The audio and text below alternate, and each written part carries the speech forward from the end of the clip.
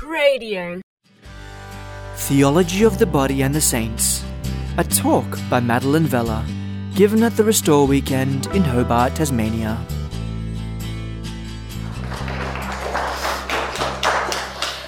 Thank you, Jamil. Okay, so it's great to be with you again today and for day 3, our final day of our Restore series. As we delve into this understanding of looking more deeply at the themes in Theology of the Body, it's great to look at it in light of some saints that have gone before us so that we can have some tangible things to aspire to and some concrete examples to follow. So if you'll join me in prayer, feel free to close your eyes and listen, or to read this out along with me. In the name of the Father, and the Son, and the Holy Spirit, amen. Breathe into me, Holy Spirit, that my thoughts may be all holy. Move me, Holy Spirit, that my work too may be holy. Attract my heart, Holy Spirit, that I may love only what is holy. Strengthen me, Holy Spirit, that I may defend all that is holy. Protect me, Holy Spirit, that I may be always be holy. Lord, we just put ourselves in your presence. We ask you to come and be in our presence, be with us today. Lord, we pray that you may open our hearts, open the ears of our hearts to receive whatever you want us to receive today, Lord. We just pray that you may remind us of our identity and of our dignity as sons and daughters of you. And may we always just have a strengthened reminder and zeal in thanksgiving for the gift that you've given us by dying on a cross for us, so that we may truly have life and live it to the full. We ask for the intercession of our guardian angels, for all of our patron saints, especially for the intercession of St. John Paul II. We make this prayer through Christ our Lord. Amen. In the name of the Father, and the Son, and the Holy Spirit. Amen. Okay, so that brings me to one of my heroes, a man who has had a massive impact on my life, and that is St. John Paul II. So just love this image of him, just, sitting, I guess you'd call that a canoe, just reading, contemplating life. And, this man had experienced a lot of suffering in his life, yet he saw the goodness of human love, and he never stopped believing in the goodness of humanity. And, he's given us some of the greatest teachings in the church, some of the most amazing insights into what it means to be human and on how we can embrace our call to be saints. So I've got a short video that I'd like to start with, and I hope that we can unpack it together. Dear young people, I greet you all in the name of Jesus Christ. He is the way, the truth, and the life. Pope John Paul II was coming to Denver for World Youth in '93. Reporters were predicting an absolute failure. He thought maybe for the whole world he might manage to get 20,000 people show up.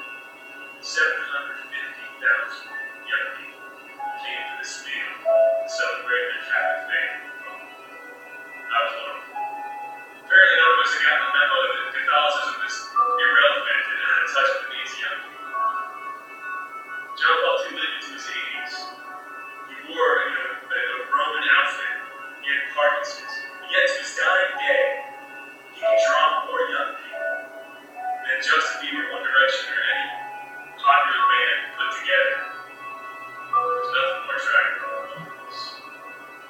John Paul II had a really rough childhood. The unfortunate reality about life is that heroic souls tend to only be chiseled out. What tragedy. Really bad things happen to us, we either get bitter or better. Before he was born, his big sister died. Growing up as a little boy, he loved his mom like any little boy did. And he later called her the soul of hope.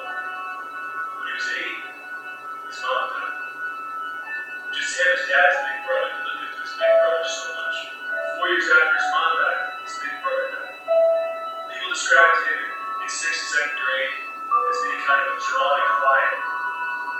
Just saying his dad left. His dad was everything to him. His dad was like his father, golden mother role, his mentor, his friend. Growing up with his dad in Poland, Nazis took over his country when he was 19. Shortly after, communists took over his country when he was only 20. The dad he loved so much now. He later said, at 20, I had already lost all the people I loved, and even those I might have loved, like my older sister. So very early in life, he experienced the tragedy of our mortality, and head-on experienced the tragedy of human evil. And yet he was renowned not for his bitterness or his hardness. He was renowned for his courage and optimism in the face of evil. He had this almost supernatural grin in the face of what he called the culture of death. His favorite phrase that he repeated constantly was the one that Jesus said more times than any other in Scripture. Be not afraid. He was also renowned for his love. As bishop, he wrote, everyone had direct access to me at all times. All were welcome to my home, and he was never too busy for anybody, no matter how big of a deal he became. In his quote, he wrote, I don't like the word crowd, which seems too anonymous. I prefer the word multitude. He had this supernatural sharing in the heart of God the Father. He literally noticed and loved everybody. I think that's why he made a World Youth Day in a crowd of 750,000 people. And I remember being a half mile away from him. He was like a little white speck on the stage. People around him were crying. They felt personally loved and reached out to him. And they were. Pope Secretary said that for the Holy Father, to meet another person is to encounter God. The Pope even loved the guy who shot him at point blank range. He forgave him. They became friends. And the friendship and forgiveness that he experienced with the Pope changed his life. Despite all the suffering he went through, all the darkness he saw, Pope John Paul II faces every day with prayer. I was in St. Louis, the Archbishop's residence there. And he pointed out a kneeler to me and said, see, when the Pope was here in the city of St. Louis, he came down and knelt there at 4 a.m. He didn't move until 6 a.m. People who worked with him said he visited the Blessed Sacrament constantly. That superhuman courage and love came from the fact that his heart was close to the heart of God. Early in his papacy, when Pope John Paul II visited his homeland in Poland for the first time as Pope, his people were being crushed by the communists, who were taking every opportunity they could to suppress the church. And this beautiful central theme of his message that he repeated everywhere he went was this: you are not who they say you are. Let me remind you who you are. In a world would have us lose ourselves in materialism, in sin, in godless and lifeless philosophies, John Paul II stood out like a light, shining in the darkness, reminding us who we are. These are the forces of death. Despite of all the false teachers, Jesus Christ continues to offer humanity the only true and realistic hope. He is the world's true shepherd. He never ceases to repeat with the same finger and love, I came that they may have life and have it abundantly.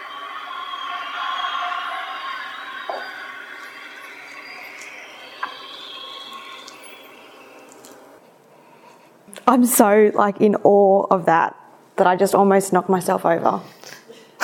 You can laugh, it's fine. Just, did anyone's heart almost explode when you heard his voice? Yep. I've watched this video over and over again, and I'm sorry the sound wasn't the best, but you can look that up on reallifecatholic.com or Chris Stefanik, and he's got a series of videos about different saints, and it's amazing. But if you want to listen to that or pray with it more, you can look that up. But I've watched that video so many times, and every single time I feel like my heart's just going to pop because it's, I don't know, there's something that like, what is it about this man? Like, what is it? It's like you feel the love, and he's a saint. We know that he's a canonized saint, and you just can feel the love coming out of him. And this is a man who experienced so much hurt and so much devastation. And, you know, I love what Chris Stefanik said there, that there's nothing more attractive than holiness. And St. John Paul II, I think that's why he's so attractive, is because he strove for holiness, and he was so holy, and it was his prayer. You know, he was so united to the Lord in prayer. And St. Padre Pio says that prayer is the oxygen of the soul. You know, like prayer is what brings us alive, so to speak. Like we need food and sleep and shelter and all of those things physically, but we can't neglect caring for our souls, and it's prayer that nourishes our soul. So I wanted to show that video because it just, seeing him speak those words, I think expresses more adequately than I ever could what we're called to, and that is essentially its sanctity. And I just want to dive in here for a second, just to another, you know, great quote by St. John Paul II is, "It is Jesus you seek when you dream of happiness." So we all want to be happy, we all want to be loved, we all want to love. And when that desire, that yearning, that ache for happiness, for holiness, for heaven, for the infinite, it's Jesus. He is the only one that can fulfill all the desires of our heart.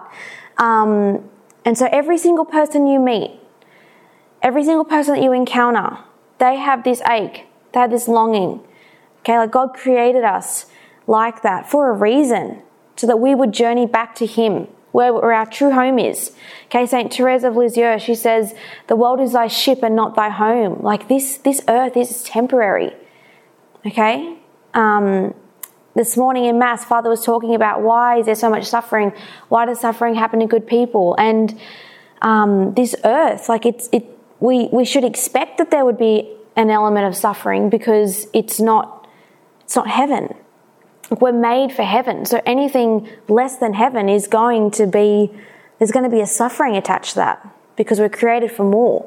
So every single person that you encounter, like we all have wounds, we're all broken, okay? I'm sure there's no one in here that would say my life is perfect, I'm not struggling with anything, or I don't have any fears or doubts or anxieties or worries about my future. You know, everything's great. Everyone in my life is just, you know, so nice all the time. No one offends me, no one hurts me. It's like, no, none of us can really say that. And so we're all carrying around these crosses, these wounds, these hurts, but we're all longing for the infinite. And sometimes we miss the mark with each other. We can, in that pain, we can hurt each other.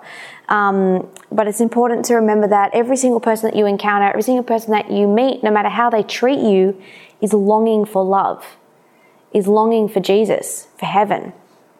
And we're called to treat everyone that we encounter like Christ treated the woman at the well in John chapter 4.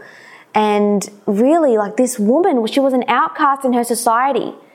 Okay, she was been married 5 times. She was living with a man who was not her husband, and she was really ostracized by her community. And I don't have time to go into the whole exegesis on this gospel passage, but she was going to collect water at the middle of the day, simply because she couldn't go with the other women of the town in the morning when they all went, because they didn't want to be around her. So this poor woman had to walk out with her jar to the well to retrieve water when there was no one else around. Okay, and who did she meet there? Jesus. And, you know, he said he'd give her, you know, the everlasting truth so she'd never thirst again. And she listened to him, and she accepted him into her life. And what number? He was the 7th man to enter her life, right? But where did Jesus do? He didn't say to her, oh, he did. He told her, you know, her life and what she'd done, and that's what convinced her that it was Christ, it was the Messiah. But he didn't say to her, oh, I know you've done X, Y, and Z, so, come back to me when you're perfect and holy and sinless. No, he loved her exactly where she was. Okay, but God loves us exactly as we are, but he loves us too much to leave us that way. So he's constantly calling us out of ourselves. You're made for more. I made you for more than sin. You're better than that. Let my mercy heal you and take you out of that. So we're really called to love those that we encounter like Christ loved the woman at the well. And also too, like the Good Samaritan. So we see here the Good Samaritan stopping to help the outcast. And I often ask myself, like whenever I see this image, like who am I in this image? Like, am I like the Good Samaritan who will stop and comfort someone in need, who will stop and talk to a homeless person or give them some food or encounter them, okay? Because it's one thing to just, see a homeless person and drop $1 in their basket or something, or to give them some leftover lunch or go and buy them a meal. But it's a whole other thing to stop and look into their eyes and shake their hand and have a conversation with them. Okay, because if you look into a homeless person's eyes, it's like no one's looked into them for years. Okay, they begin to forget their dignity. And so it's our job to be Christ to them, to remind them of their dignity. And like St. John Paul II said in that video, you're not who they say you are. Let me remind you. Okay, and sometimes we need to remind people of who they are, of their dignity. But we can't do that unless we understand our own dignity and our own value. So maybe a question to ask is who am I in this image? Am I the Good Samaritan who kind of will stop and take care of someone? Am I the person that needs to be taken care of and really searching and yearning for someone to kind of show me that compassion and remind me of my dignity? Or am I someone who just keeps walking by and you can see how they just keep walking, like all these people? And we have to, we are all given the gift of our faith and of the truth, and we have to first let it resonate in our hearts and then remind everyone that we encounter of it. So how do we do that? We discover our call to sanctity. Okay, so what is a saint and how do I become one? So this call to sanctity, I think, is crucial in understanding our faith and how we live it out. Knowing that you are called to be a saint, that's what you're created for. A saint is someone who is in heaven.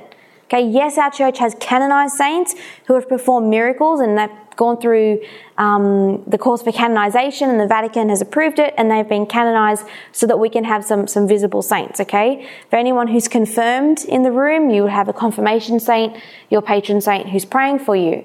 But the definition of a saint is anyone who is in heaven, and we're all called to go to heaven, so we're all called to become saints, and we're all capable of that, okay? The saints didn't have a secret 8th sacrament. They have exactly what we have, okay? We all have the ability to become saints, and you're all called to that. And I remember when I found that out, I was, I've done all these sins. How could I possibly become a saint? But that's the reality of God's mercy and his love.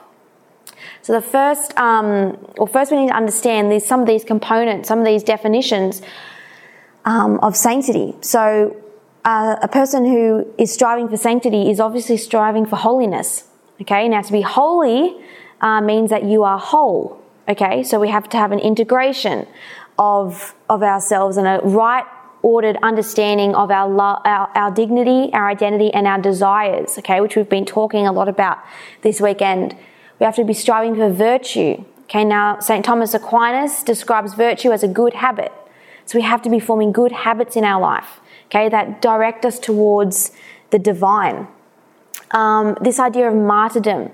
Okay, now a martyr is someone who dies for the faith. Now that doesn't mean we all have to be killed for our faith, but martyrdom in the spiritual sense as well is like dying to ourselves, okay, so that God may live in us. All right, so that we decrease and Christ can increase in us. And martyr actually means witness in Greek. Okay, so we're called to be witnesses to the faith and to God's mercy and love. Grace we understand as a gift from God, and understanding our identity as a son and as a daughter, son or a daughter of God. Okay, firstly a child of God. So the first importance of discovering our call to sanctity is our identity. Okay, so I've spoken a little bit about that already, and we're going to delve into that a little bit more when we look at the doctrine of Imago Dei. Okay, that's the church doctrine that explains that we are made in the image and likeness of God. So this amazing quote that changed my life, you probably can tell over the past couple of days, I'm a very quote-centered person, love quotes, but this is my number one favourite quote. Do not be afraid to be the saints of the new millennium. Do not be afraid to be the saints of the new millennium. Now, St. John Paul II said this at a meeting with the youth in Rome in 2000. Okay, so right at the over the millennium. And some of you may not have been born in this room. Abby, what year were you born? Okay, so you were very little. There we go. Okay, 2-3 months. A couple months after.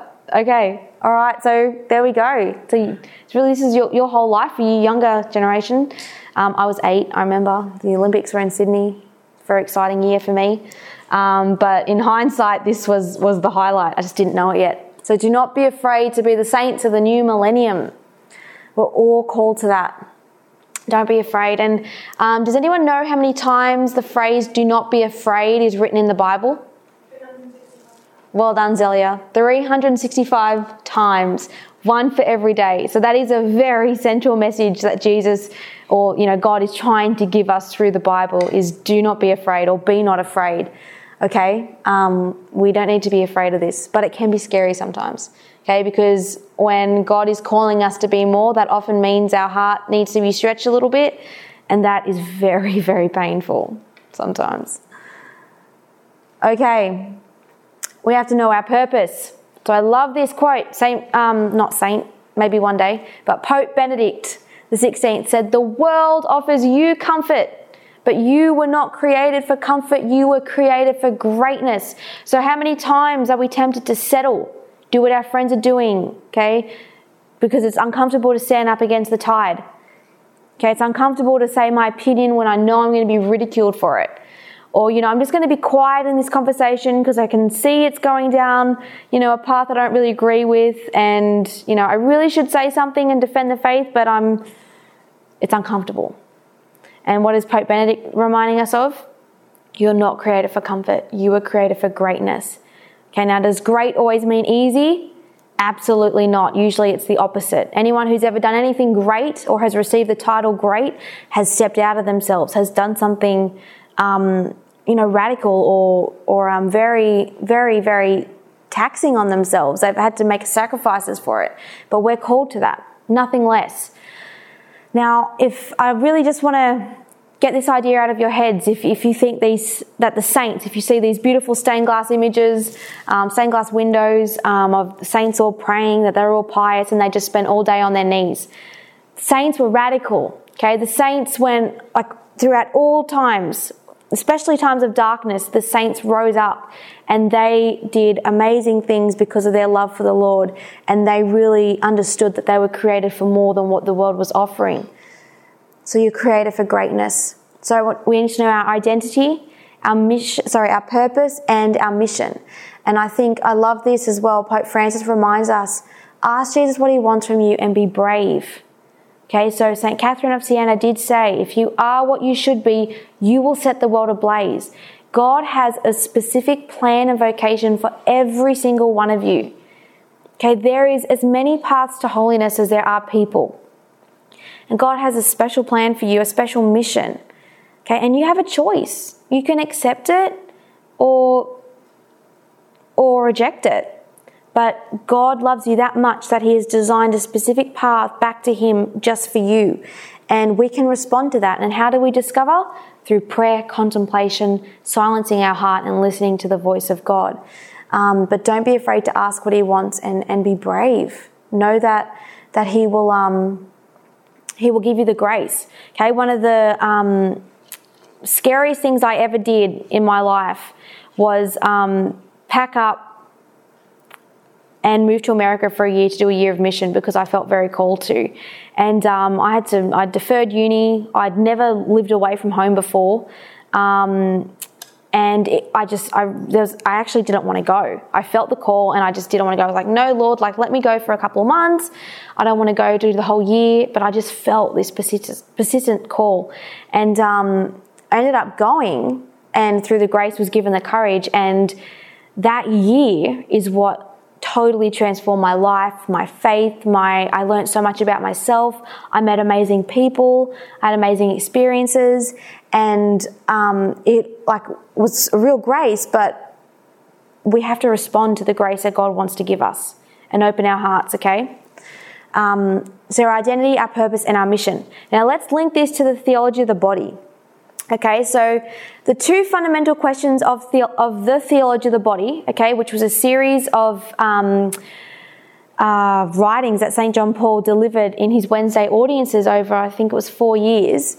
The two fundamental questions are, what does it mean to be human, and how can I be truly happy? Okay, so what does it mean to be human? What's my purpose? Why am I here? Why did God create me? Okay, you think about the beauty of the human person. Okay, the uniqueness of you, okay? The fact that you exist is a complete miracle. Absolute miracle. But we all want to be truly happy, and how do we do that? So the theology of the body is about exploring those two questions. Okay, so to break it down a little bit more, the first column, we look at our identity. Okay, we understand St. John Paul II takes us through original man, historical man, and glorified man. Don't be put off by that if you've never heard it before. Very simple. Original man, God's original plan. Okay, so before the fall, what was God's plan for us? Okay, death was never part of God's plan. Sickness, sin, never part of God's plan.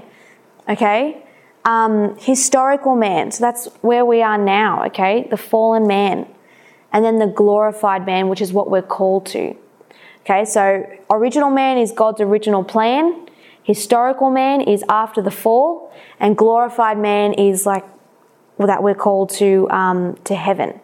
Okay, we're called to be one with God, and experience the beatific vision in heaven with God. Okay, so that's understanding and exploring our identity. Okay, and we'll unpack this slowly. Don't worry.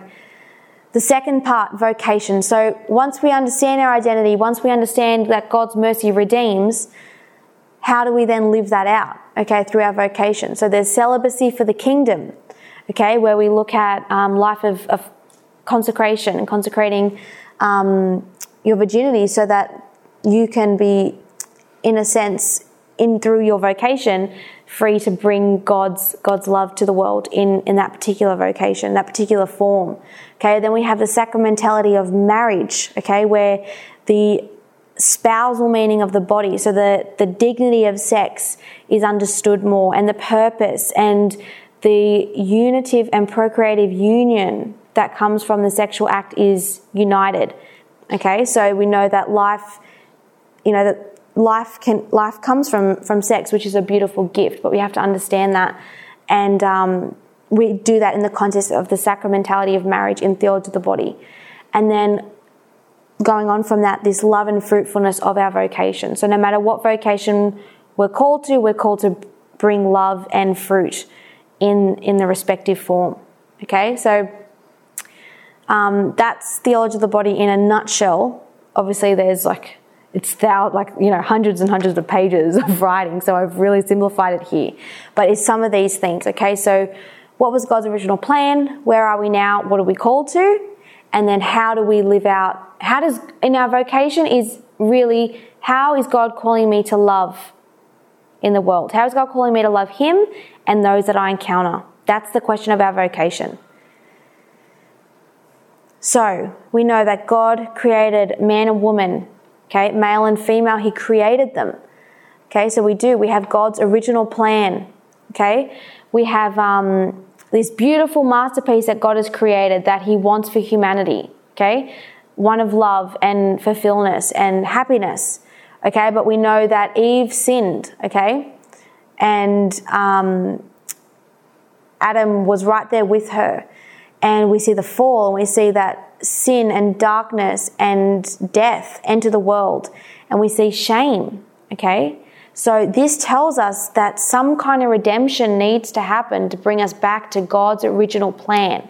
okay, for man and woman. And that's why Christ comes to restore us. Now, I love this image of him pulling Adam and Eve out of the grave. Like, I've come to restore you. I've come to redeem you. I've come to realign your heart so that it can be directed not like selfishly or inwardly or downwardly, but back up to what you were created for. Christ comes to remind us of our dignity, of our humanity, okay, of our calling. Okay, so this idea of Genesis, knowing that we are made in the image and likeness of God, and to be made in the image and likeness of God is to reflect something. Okay, you reflect. To be made in the image and likeness, you reflect it. Okay, so you all reflect an aspect of God that the world has never seen before. Okay, so every single person is totally unique. All right, you think about all the people that have lived in history. No two people are the same. There's about 7 billion people alive right now. No two people are the same. Okay, and all the people that will live in the future, no two people are the same. That is how unique you are.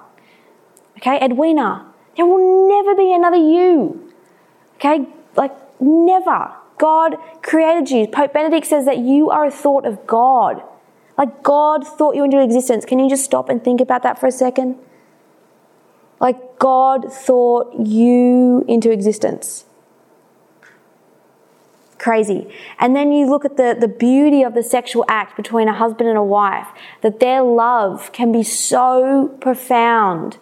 Okay, so their expression of their love can be so, just so profound that it overflows out of them. And 9 months later, you've got to give that love a name. Okay, like that is the miracle of life. That is how God chose to bring new life into the world, is through love. Crazy beautiful, amazing, the dignity of the human person. Okay, if you have never stopped to think about and ponder your dignity, please do that. Sit before a crucifix, sit in adoration in front of the Blessed Sacrament, and just ask God to reveal your dignity to you. Okay, because that is the foundation of what it means to be a saint. That is the foundation of theology of the body. Knowing that you are loved into existence and God's love will sustain you. Okay, did you know that if God stopped thinking about you and loving you for a second, you would cease to exist and it would be as if you never existed? Like, he doesn't need us. He created us out of love. And it's his love that sustains. Now, it says in the first letter of John, chapter 4, verse 8, that God is love. Very simple. It's got a beautiful passage on love. Pray with it.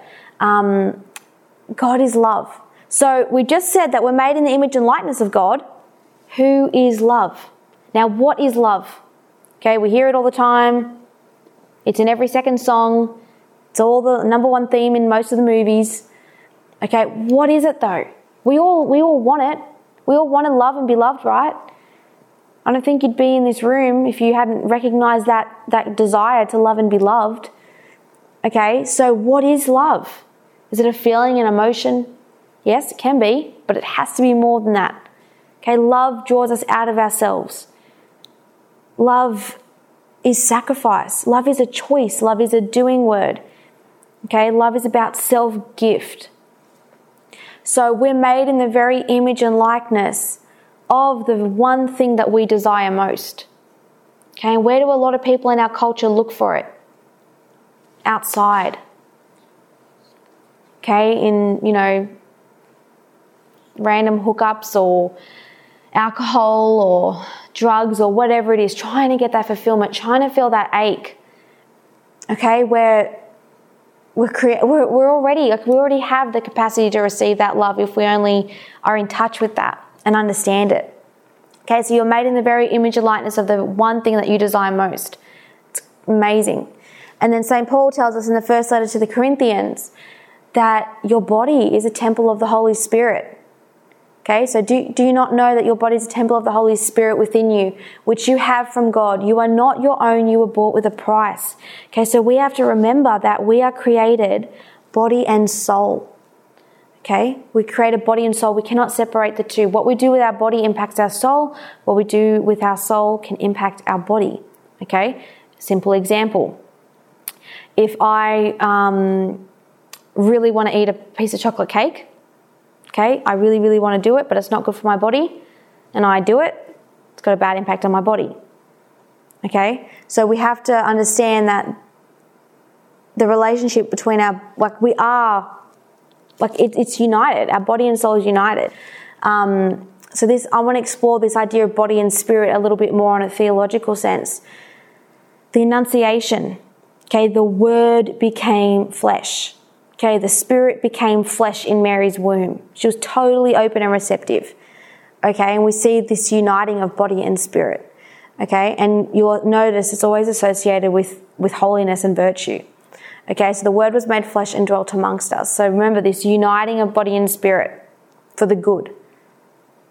The crucifixion, the will and the body, okay, brought about the greatest redemption that we needed. Okay, Christ's crucifixion. And then the ascension. Jesus ascended, body and spirit into heaven. This uniting of body and spirit. Remember, we're called to that.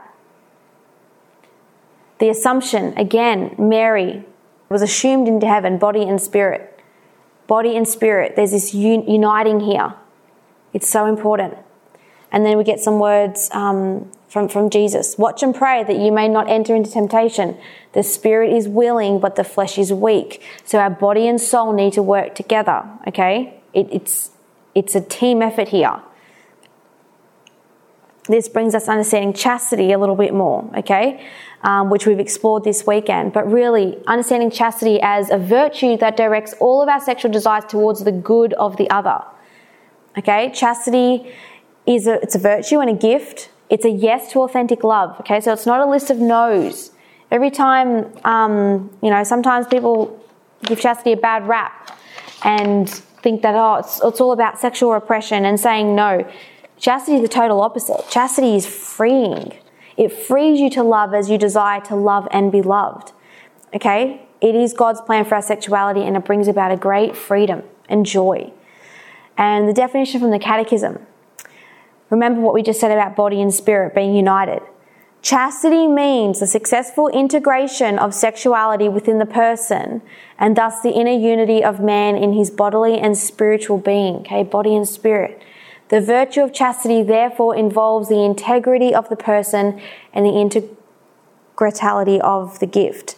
Okay, so we need to be men and women of integrity. Okay, integrity is about doing the right thing at the right time, living in accordance with our state in life. Okay, very, very important, and this uniting of the body and the spirit. We'll just revisit St. Catherine. If you are what you should be, you'll set the world on fire. So really, this understanding of our identity, our dignity as men and women is crucial to allowing us to experience and discover our vocation and then live it out fully, to be open to God's grace to help us. Okay, I like to think about grace as ice skates. Has anyone been ice skating before? Yeah? So has anyone ever tried to ice skate without ice skates? You wouldn't, right? It's like, so why would we try to live life without grace? It's like, grace is like our spiritual ice skates, right? It helps us kind of, now it doesn't mean it's easy, okay? I know whenever I ice skate, I still fall over. Sometimes, you hurt yourself or whatever, but you get back up, but it's easier, okay? So, I don't know, I just like to think about grace like that. It kind of makes sense. So we want to be open to God's grace. And God, like, if you read the diary of St. Faustina on talking about divine mercy, like, God is just like, waiting and waiting and waiting for us to approach him so that he can just flood our hearts with grace. Like, here's a little news flash. God's grace can never run out. Okay? And we can, all we have to do is ask for it. Ask and you will receive. God wants to pour his grace and love into your hearts. All right, so let's explore some more saints who have really understood this and lived it out practically. Okay? Obviously, St. John Paul II we've spoken a lot about, so I wanted to give you a couple of quotes from Theology of the Body that he has said. Only the chaste man and the chaste woman are capable of authentic love. Okay, now what is authentic love? St. John Paul II says that authentic love is about entering into the mystery of the other without violating that mystery. So there is a reverence and a respect for the other person. Okay? It's not you don't go into a relationship trying to change someone. Okay? we should always be encouraging the other to grow in holiness and virtue, but not trying to change their qualities or who they are. God has assigned to every man the dignity of every woman, and to every woman the dignity of every man. So for anyone who was here yesterday, we were going through the masculine and the masculinity and femininity. That's kind of what we're getting at. It's, what does it mean to be a man if you're a man? What does it mean to be a woman if you're a woman? And then how do we embrace that and then help each other, like build each other up as men and women? It's very important. Okay, Blessed Pier Giorgio Frassati. Who's heard of him? Yes? Awesome. He's such a legend. I can't wait till he becomes a saint. I cannot wait till he becomes a saint. I really hope that he does in my lifetime. So he said, true happiness, dear friends, does not consist in the pleasures of the world or in earthly things, but in peace of conscience, which we have only if we are pure in heart and mind. Okay, so these are men and women. I'm showing you some men and women that have gone before us, okay, who have walked this path. Okay, now I don't know about you, but I often get a little bit intimidated when people say, imitate Jesus or imitate Mary. Okay, now we should strive for that, but Mary was perfect. She couldn't even sin if she wanted to.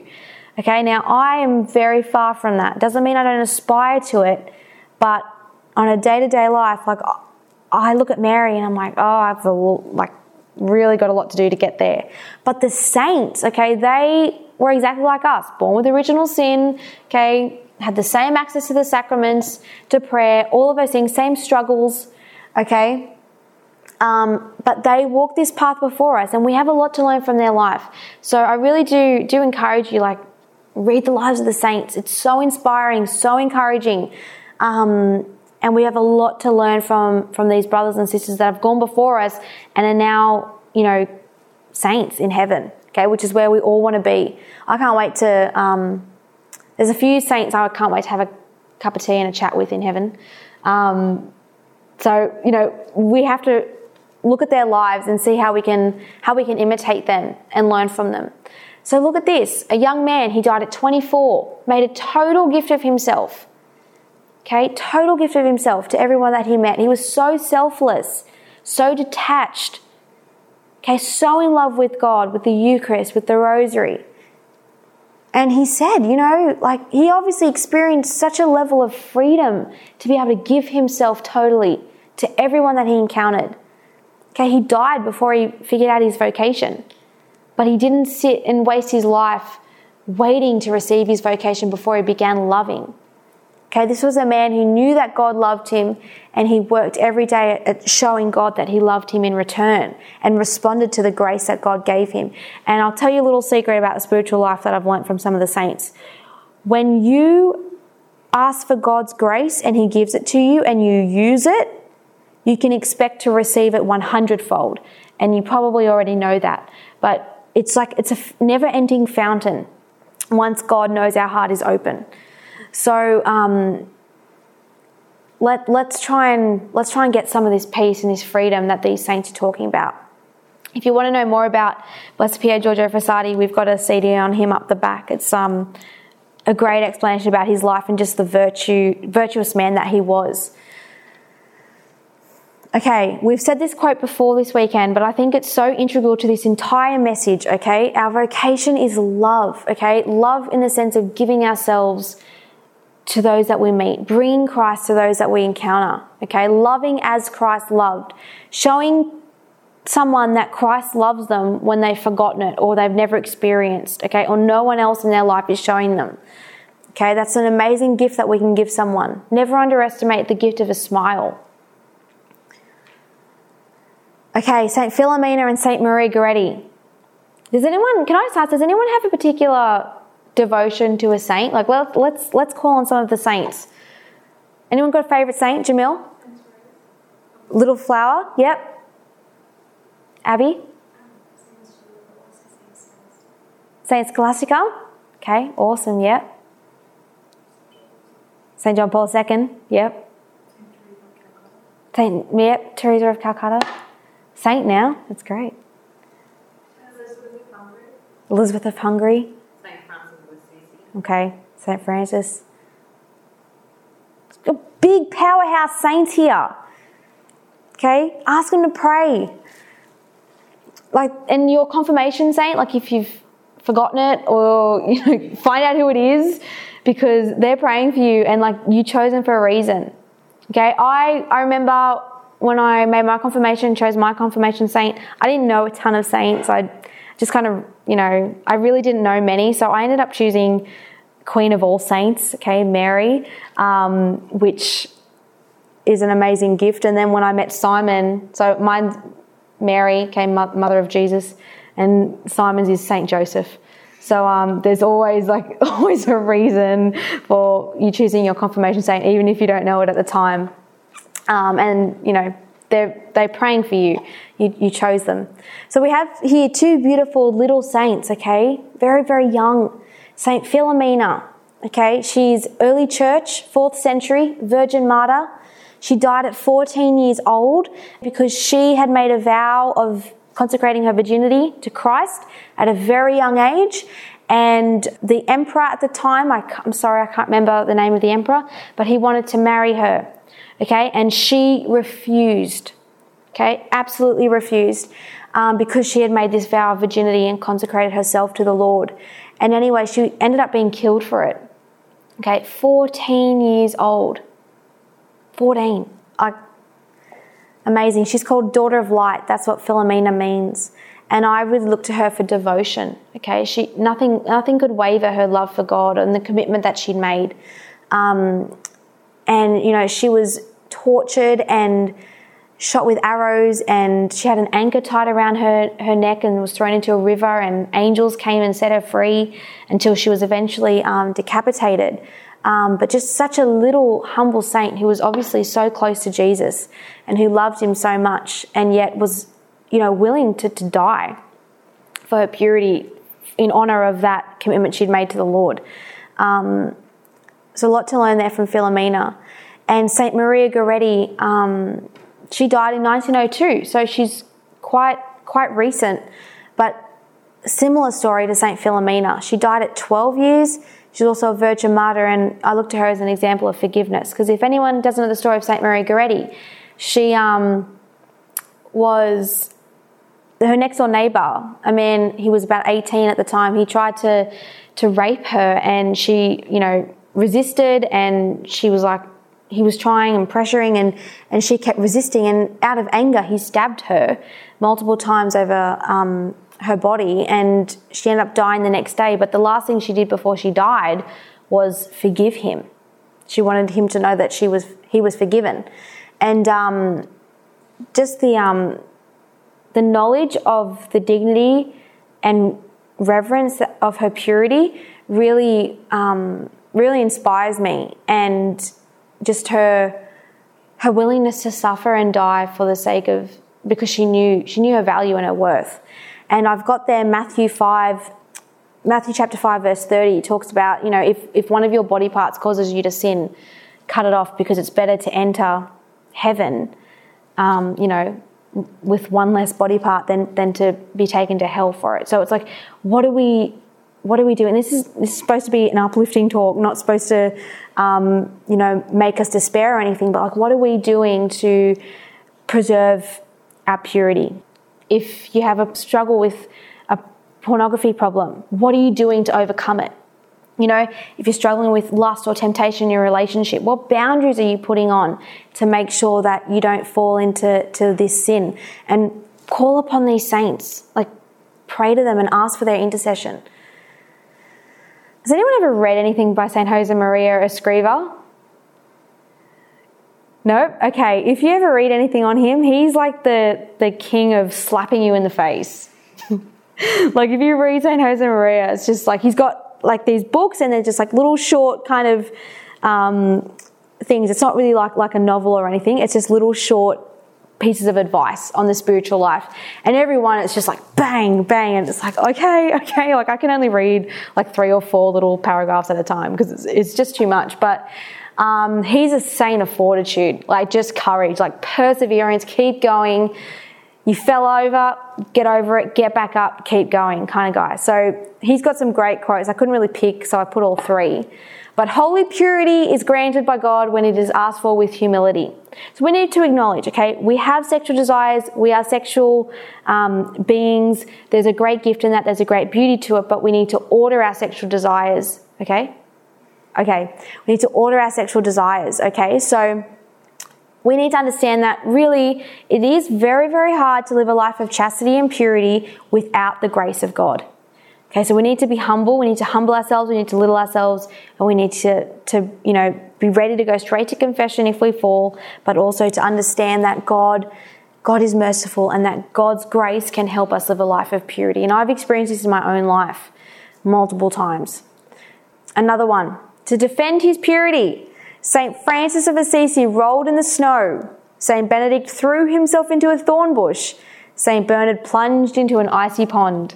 You, what have you done?